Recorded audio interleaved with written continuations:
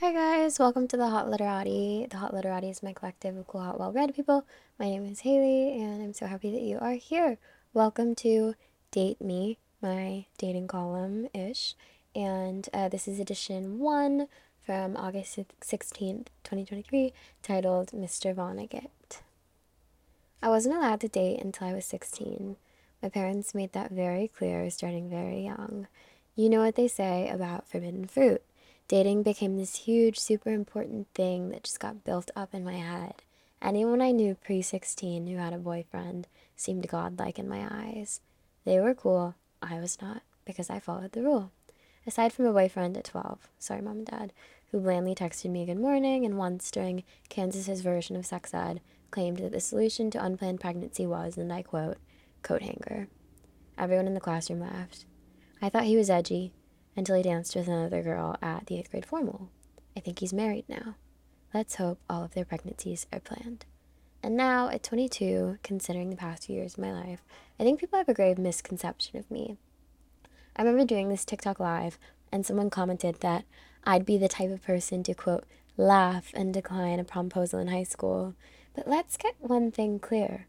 I was never getting promposals. I wasn't getting asked out, even after 16. I got braces and glasses in the same week at like 8. I was in the gifted and talented class that at one point had 4 kids. I remember thinking to myself that year, first grade, yeah, this can't be good for my social skills. One of which wanted to be a gynecologist at a shockingly young age. His parents would make him tell people proudly, I think he's an engineer now. And so, doing ballet and reading too many books and being the only brown girl in so many spaces starting so young left this awkwardness in me that sort of seeped itself in. By the time I won Miss Teen USA, the awkwardness and perpetual shame had kind of soaked through my whole being. And in college, I feel like I really leaned into the whole pageant thing. I really leaned into who I felt like Miss Teen USA should be, and I was left with a sort of shell of myself. I can't go too deep into this because I need to have a full novel, sorry. But TLDR, I found myself in a relationship at 18. The sort of relationship every 18-year-old girl finds herself in. Sweet, but probably codependent. Safe, yet restraining. And we were together for 4 years, and now we are not. And so, I'm a single 22-year-old in New York, woohoo! But don't cheer yet. You might cheer at some point as/if I continue this column. Hold me accountable, guys. Sharing this is scary, and I get date burnout, so I'm going to need some encouragement, okay? But you might cry too, because I still find dating really bittersweet. Because in my head, I still have one titular ex, and my relationship ended in an airport goodbye, and it probably should have ended much earlier, with a little more anger on my part. Yes, yet I'm left with a lot of love and only a little anger. And when you cared about someone that deeply for that long, and were left with complicated feelings, it's hard to sit across the table from a stranger who just hours ago was a few photos and prompts on a phone. This is not an advice column, nor will it be. I think dating advice is dumb. I think it teaches people to hide who they really are. I want to be myself as much as I can on every date. I want anyone to know exactly what they're dealing with. Hell, I want to be a hyperbolic version of myself. Then maybe I'll really find the right one. I want to think that there's a singular right one out there.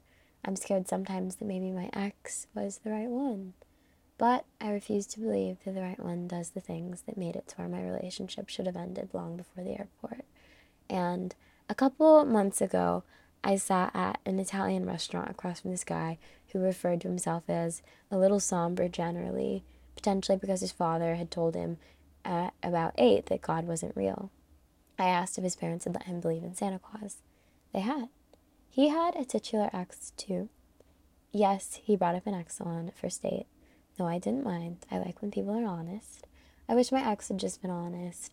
And the guy at the restaurant, Italian, like Salvador Dali, and Renee Magritte, and had read The Silence of Titan by Vonnegut. He loved Kurt Vonnegut, he said. But he didn't light up about Silence of Titan the way I light up when I talk about it. And this led me to believe that we weren't compatible. And that's the thing about dating. That's the thing about how I date. I can never walk away from a date thinking a person is just good or bad because I think that's reductive and not fair. And I just love people. I love stories. I love art. I love other people's minds. I would literally crawl into someone else's consciousness if I could, so I don't have to be alone in mine as much. And this is why I get nervous for my future partner. Haha.